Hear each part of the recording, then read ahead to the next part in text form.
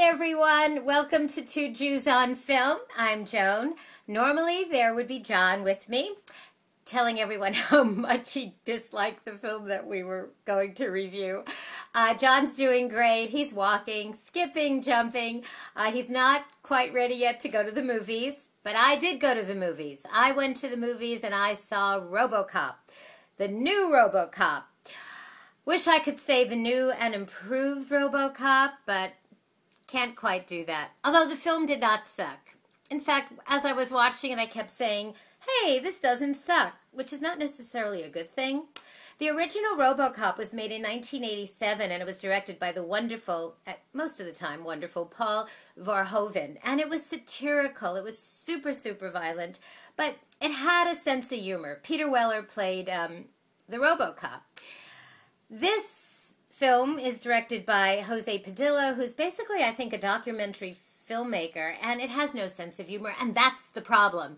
Joel Kinnaman, who stars in this AMC TV show called The Killing, plays Alex Murphy, the cop that gets, basically wiped out, and they replace all his body parts except for a hand and his face with robotic parts. My question is, can this dude have sex?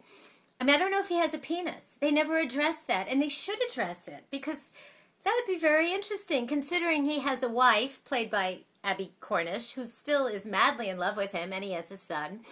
But they never talk about the penis. And this dude can't eat. I mean, basically he can't do anything except walk around shooting people. Now, that's not much of a life. Okay. Michael Keaton is in it. He's the bad guy. He's the head of Omnicorp. It's a company that wants to put a robot on every block. They do have robots overseas, but the United States, so far they weren't able to get a robot because of politics, placed in the United States to police the United States. I hope I'm making sense. You know what I'm talking about. I can hear John going, will you shut up? Will you shut up? Okay, so let's see. The film has action. The action is really, I don't know, it's not anything great. It's not something you've seen before. Gary Oldman's in it. He plays the doctor that, creates the RoboCop. I liked him a lot. There are two scenes in this film that are really, really good, and don't worry, it's not a spoiler. The beginning of the film, when you see this humongous robots patrolling, I think it's Kandahar, and that's a really good scene. And then there's this other scene that I loved when the Alex Murphy character first discovers that he's a robot and what he looks like. Oh my God. I mean, if that was me, I'd so want to die. That is really a good scene. Other than that, RoboCop opens in theaters on this Friday, which is Valentine's Day.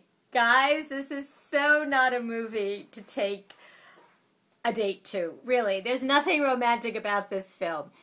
But having said that, if you want some mindless entertainment, I mean, personally, I'd wait for Netflix.